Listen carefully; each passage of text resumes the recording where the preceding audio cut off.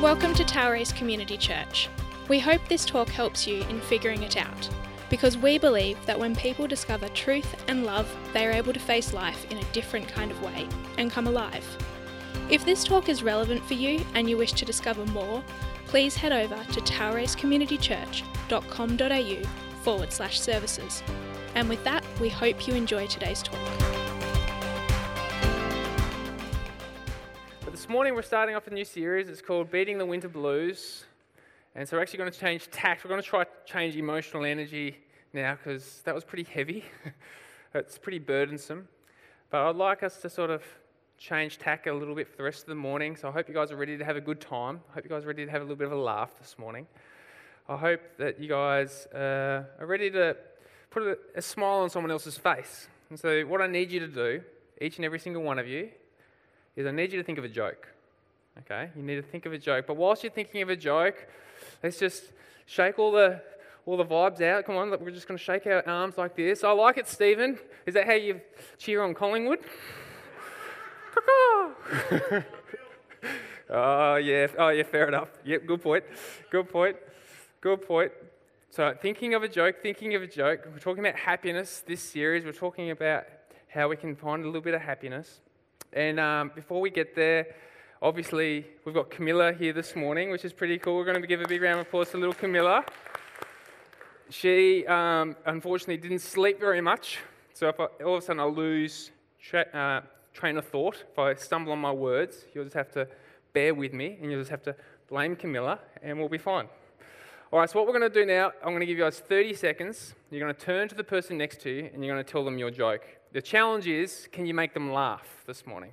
All right, let's go. You've got 30 seconds. If you need a prompter, maybe a why did the chicken cross the road joke. Maybe it's a dorky Christian pickup line joke. Maybe it's some other kind of football joke. Can you tell a good joke? If you're watching online, feel free to type in a little joke in the comments section too, hey? I'm expecting that Davo's got a great joke this morning, or Al Morgan's got a great joke this morning. Susie, did you come up with a great joke? Oh, fair enough. Great discernment. All right, can I read out a couple of little jokes to you guys this morning? Is that okay? Will you guys bear with me this morning? I see Shaz laughing a fair bit. I reckon Anne must have told a good joke. Was it Anne? Did I pick it? Jane, did I pick it? And was it naughty? Okay. For those of you that couldn't hear, Anne said no, but it was politically incorrect. Sounds about right for you, Anne. All right. You guys have to laugh. Even if you don't think it's funny, you have to laugh. Can we all practice laughing? Ready? Thank you. All right, we ready? Ready. Okay. So these jokes are all themed around happiness, okay? Because that's the theme of our series. And I wrote them down because it's important that we get them right, isn't it? My boss told me to have a good day, so I went home. Yeah, Susie! Well done. It was extra awkward because my boss was my mum, so it made it really awkward. Here's one for all you parents out there. Your kid, get this, your kid is so annoying, he makes his McHappy Meal cry. You get that one? You know, my friend said, why do you have depression? There's so much happiness in the world. I said to him, why do you have asthma? There's so much air in the world. This is the last one.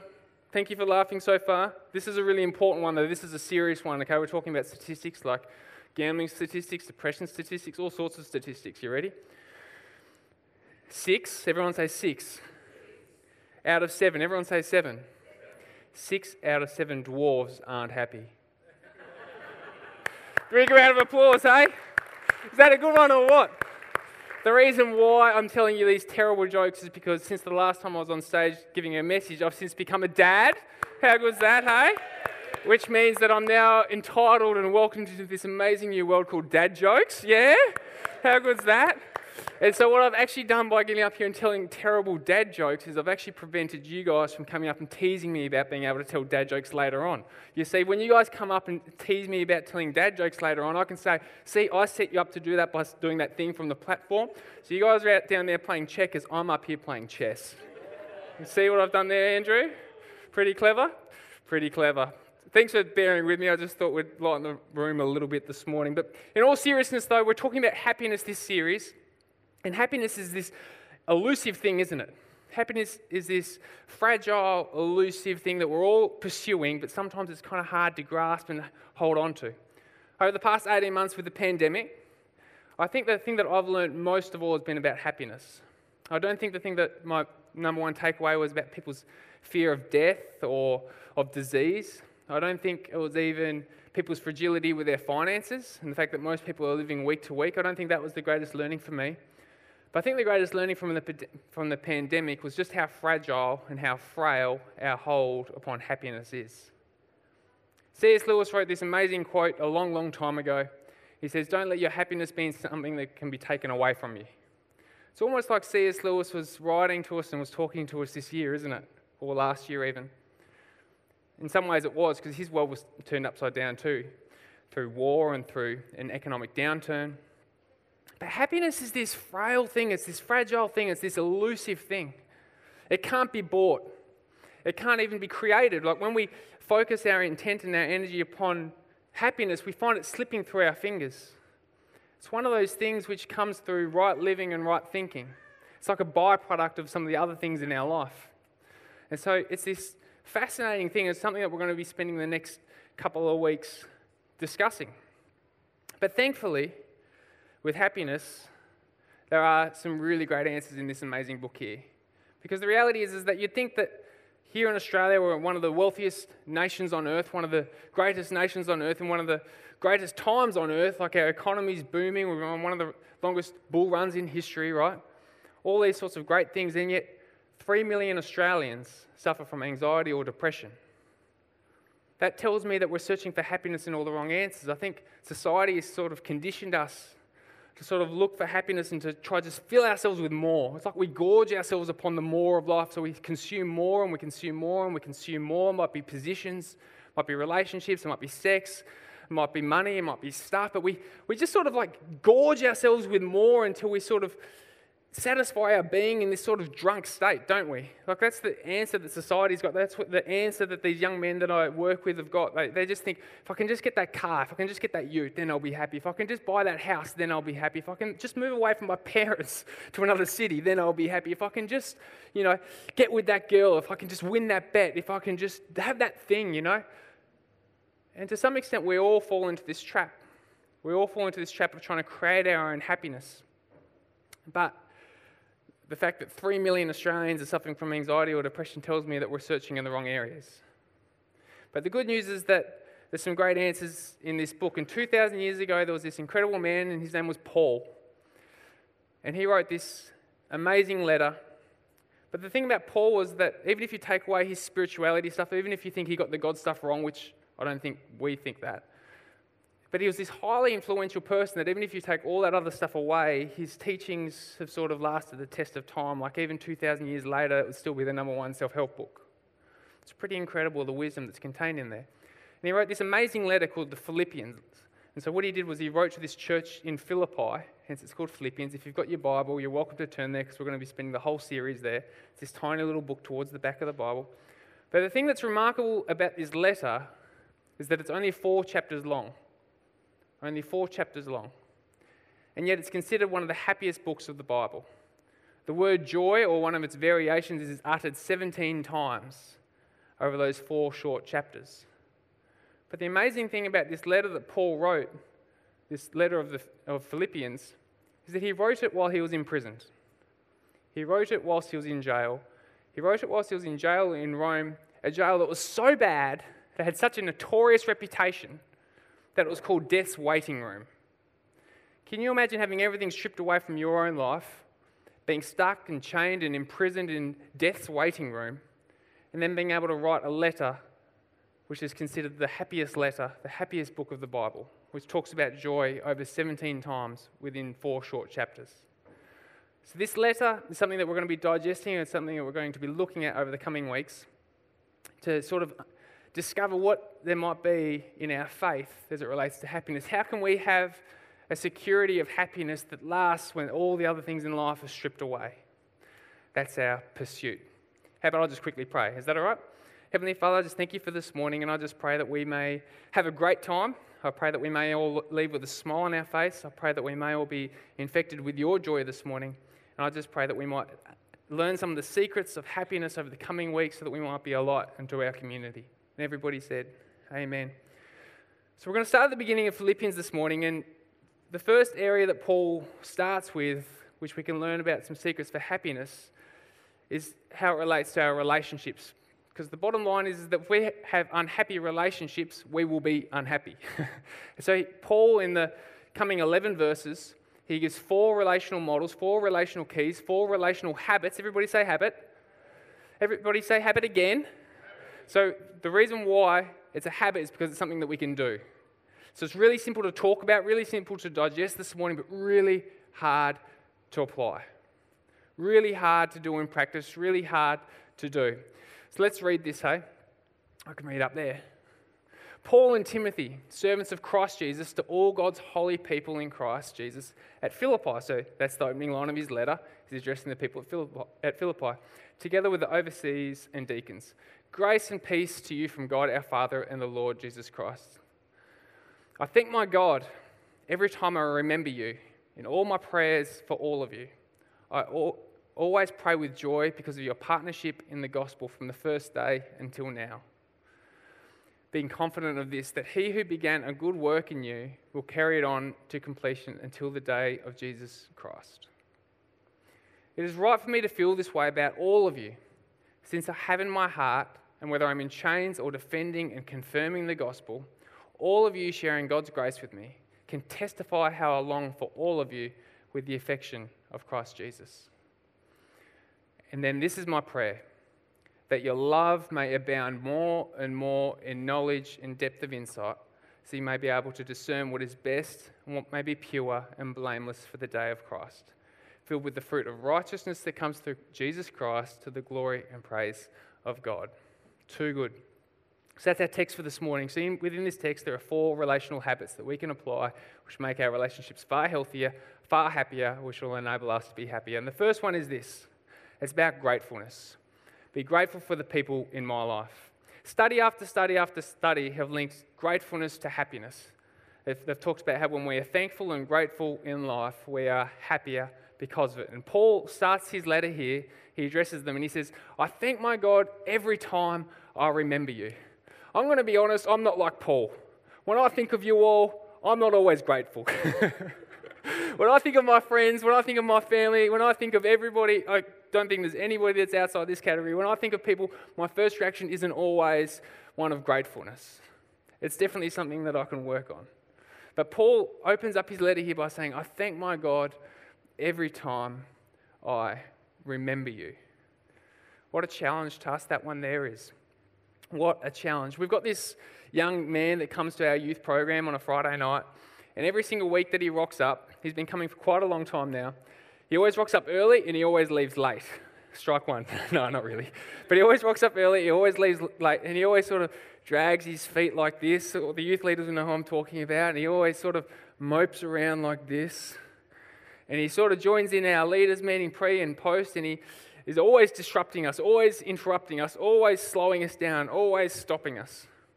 And so we're getting to this habit of coming up to this young man and we say, tell us one great thing that's happened this week, one thing that you're thankful for, one thing that you're grateful for. And he just can't find anything. He just cannot find a thing. Or what he'll do is he'll stand there and he'll all of a sudden just hurl an insult at somebody. And we're like, come on, mate. Now you have to think of some sort of compliment for this person.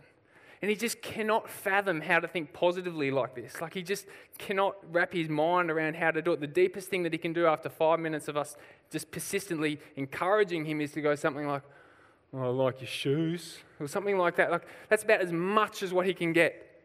But we as a team, we allow ourselves to be interrupted week after week, and I'm so grateful for our team because of this, but we allow ourselves to be sidetracked and slowed down and interrupted because of this, because we understand how important gratefulness is for this young man. Nothing else, it's one of these things that's going to transform his mind. But it just takes a long time in working because, you see, with his upbringing and the experiences that he's had in his life, he thinks happiness is found in a bottle. Or he thinks happiness is a pill that you take. He doesn't understand that happiness can be found through healthy relationships with one another. He doesn't understand that happiness can be gleaned through reflecting on the day and thinking, you know what, that was a wonderful coffee I had this morning. He doesn't understand that these moments of gratefulness can help make him healthier.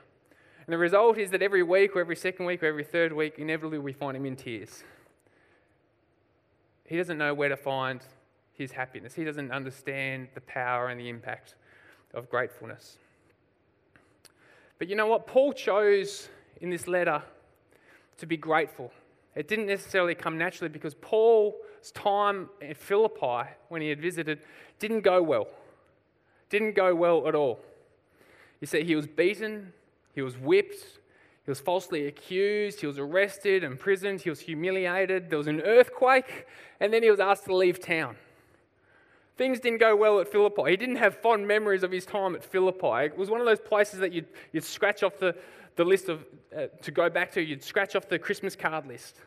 And yet here he is opening up his letter to them and addressing them and saying, I thank my God every time I remember you. In other words, Paul chose to remember the best and to forget the rest. That's the first relational habit that we can all apply in our life. It's easy to say, hard to do, but let's be grateful for the people in our life. The second thing that we can do is to pray with joy for the people in my life. Paul says here in verse 4, in all my prayers for all of you, I always pray with joy. In all my prayers for you, I always pray with joy. When you think about the people in your life, if you're anything like me, you inevitably come to a point where you wish that you could change people to make your life easier. Am I right? Am I the only one that feels that way sometimes? That you wish that you could just change people in your life, so that maybe your life might be a little bit easier and a little bit happier and a little bit smoother and your needs might be met a little bit more than them? And so inevitably what we end up doing is we end up being critical, we nag, we nitpick. Husbands, don't go home and give that list to your wives. Critical, nagging, nitpicking, it doesn't go well and it's not biblical, right? But we're critical, we're nagging, we nitpick. But that doesn't change anybody. That doesn't change them and it doesn't change me. It robs me of my joy, especially in my prayer life. Rather, instead, what changes them and what changes me is prayer. What I can do is prayer. All that critical energy, that critical thinking and negative energy that I sort of bring, that doesn't do anything for the health of our relationship, but rather it acts like a vampire. It just sucks the life out of them and it sucks the life out of me. And Paul, again, he had terrible memories and terrible times at Philippi, and yet in his prayer life, he was continually praying for their renewal, let's use that word instead, and with joy. I'm so grateful that I've been raised in church. I'm so grateful that I've been raised around all of you, because I know that there are some people in this room that have prayed for me for 5 years, for 10 years, 15 years, even 20 years. And I'm so grateful and I'm so thankful, and I know that it's benefited my life and it's benefited their life. So let's pray with joy. And if you don't know how to pray for other people, Paul gives a great little list here from verse 9 to 11. And this is my prayer.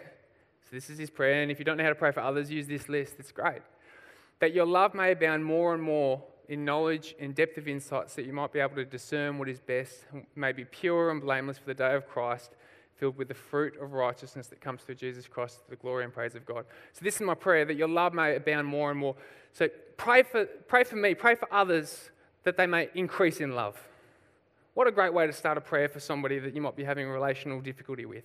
Your co-worker, your spouse, your kids, whatever. Pray that their love may increase more and more, so that they may discern what is best, so that they might make wise choices.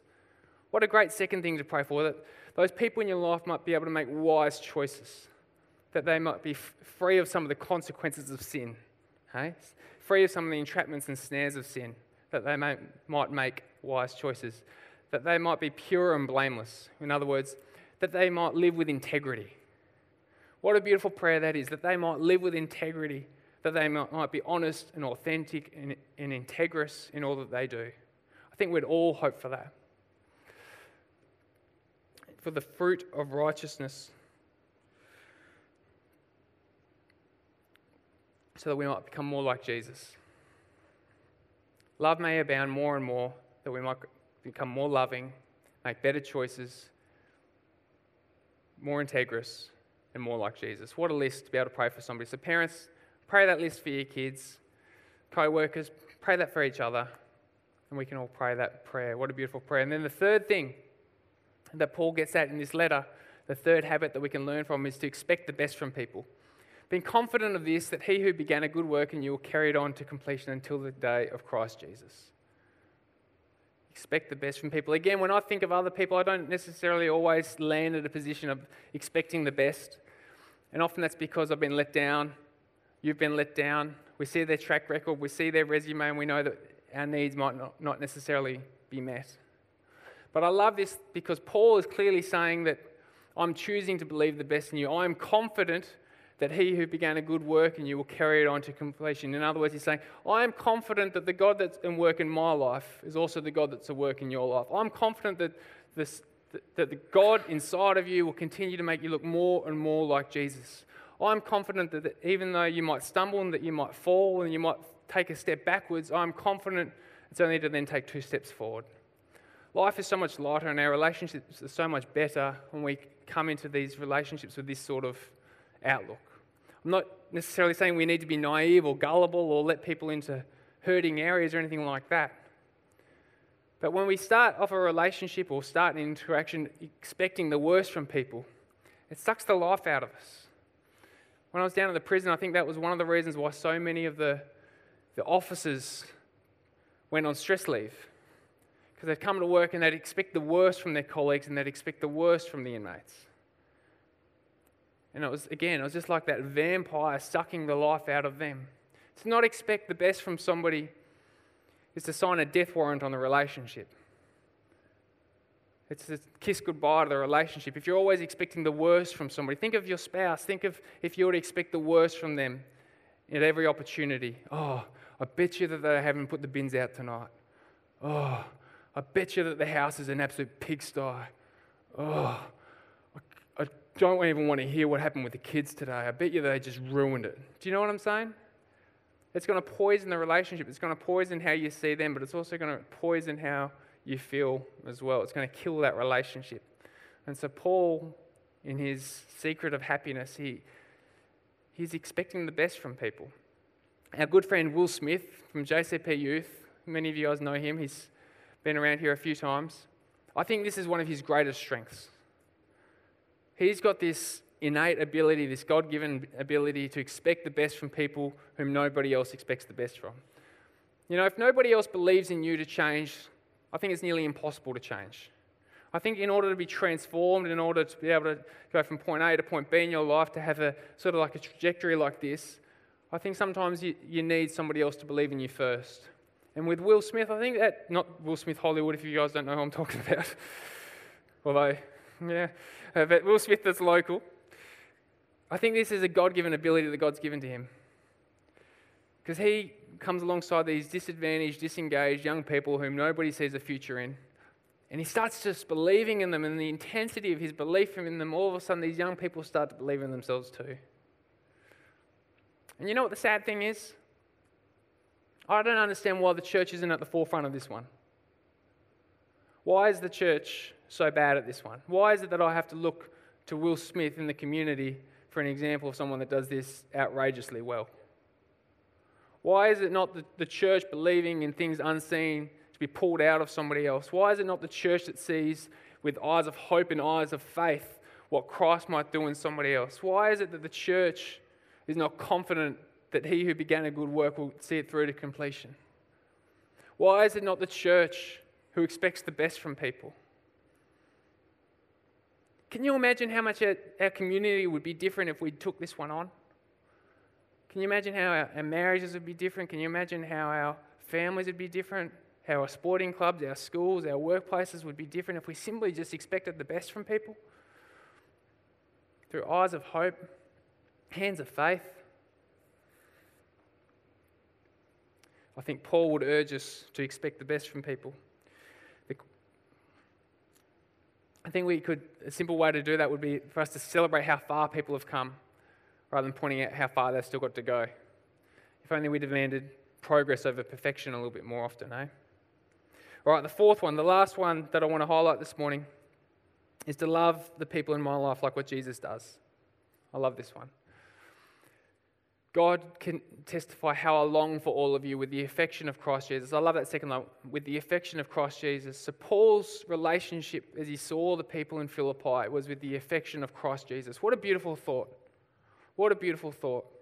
When I think of the affection of Christ Jesus, I immediately think of John 3:16. Who here knows what John 3:16 is off the top of your head? Quite a few people. Can someone call it out to me? What's John 3:16? Well done. For God so loved the world that he gave his one and only Son. That's the affection of Christ Jesus. But you know what? I think we've left ourselves short. I think part of the problem with our church community is that we know John 3:16, but we don't necessarily know 1 John 3:16. Who here knows what 1 John 3:16 says? Oh, Mary, she's top of the class. 1 John 3:16. This then is how we know what love is, that Jesus Christ laid down his life for us. It sounds remarkably similar to John 3:16. It's almost like as if it's the same author. And we ought to lay down our lives for our brothers and sisters. I think we ignore 1 John 3:16 because of that second line. Because if we're to love others with the affection of Christ Jesus, it means that it comes at a price. If we're to have healthy relationships, healthy, meaningful relationships, which we receive happiness from, it means that we have to love others as Christ loved us. It's one of the great paradoxes of our faith. There are many paradoxes of our faith. There are many things which don't necessarily make sense. And this is one of them. The thought that the happiness that I receive isn't through what I can grab a hold of from my relationship, but rather it's how I can love you. It makes sense that in giving out of myself to other people that I might be able to receive something so beautiful and so treasured that it might satisfy the deepest yearnings of my soul. 1 John 3:16, hey? That we might love others like this. Why don't you guys come on up here? I'm about to finish up. So let's take a moment just to pause and to reflect. I can get rid of that for you. Let's take a moment to pause and to reflect. Be grateful for the people in my life. Pray with joy for the people in my life. Expect the best from people and to love the people in my life like what Jesus does. If you stop and pause and think about the people in the world around you at the moment, if you think of those relationships where you're left desiring a little bit more, we all have those relationships. This stuff's easy to talk, it's easy to understand. Maybe I don't make it look like it's easy to talk about, but it is. But it's easy to talk about, but it's really hard to do. It's really hard to do. It's why so many of our relationships are so hard. It's why as we get older, so many people become more and more isolated because they just find relationships are exhausting. But Paul starts his letter about happiness with keys about relationships for a reason. So without happy relationships, it's hard to find happiness for ourselves. So from those 4 things, is there something there that you can take away this week and do? Is that me, Esther? That's you, is it? Oh, gosh. I love that. Because you see, our world is desperately seeking an answer to happiness. 3 million Australians will tell you that. 3 million Australians diagnosed with anxiety or depression. And that's just the diagnosis. There's much, much, much more. All of us have got a heartache and a heart cry for happiness. I think we as a church have got a duty and a responsibility to be the light of the world. And I just think so many in our society and so many people even in this room just find the world just so dark. They just find life just so very hard. They find happiness so elusive and so fragile and so out of reach. It's like it just slips through your hands like water. But yet Christ came so that we might have life and life to the full. He came so that we might experience joy and true joy in all of its abundance. He came so we might experience happiness which does not disappear with circumstance. And he invites us all to participate in that. But if we don't participate in that, how will our friends out in the community ever experience the beautiful light? How will they ever experience that happiness? Why don't we stand to our feet? We're going to join in one last song. I believe it's Cornerstone. Is that correct, Says? What a beautiful song to finish on this morning, though, hey? because at the very heart, it always comes back to our relationship with Jesus. So why don't you bow your heads? I'm going to pray, and then we're going to join with the team in singing. Heavenly Father, I just want to thank you for this morning, and I just pray for the relationships everywhere. I pray for our friendships, our marriages, our work relationships, our parenting, our kids, our parents, all of it, Father. I pray for that spider web of relationships that we're all intertwined with. And I pray that we might all find ways to be able to apply your truth, and that in so doing we might experience joy and peace, that we might experience true happiness. Father, I pray this week we may all experience something a little bit deeper and a little bit fresher and a little bit more real, which just gives us a glimpse into heaven. I pray that this week we may just discover your love in a fresh way. And everybody said, Amen.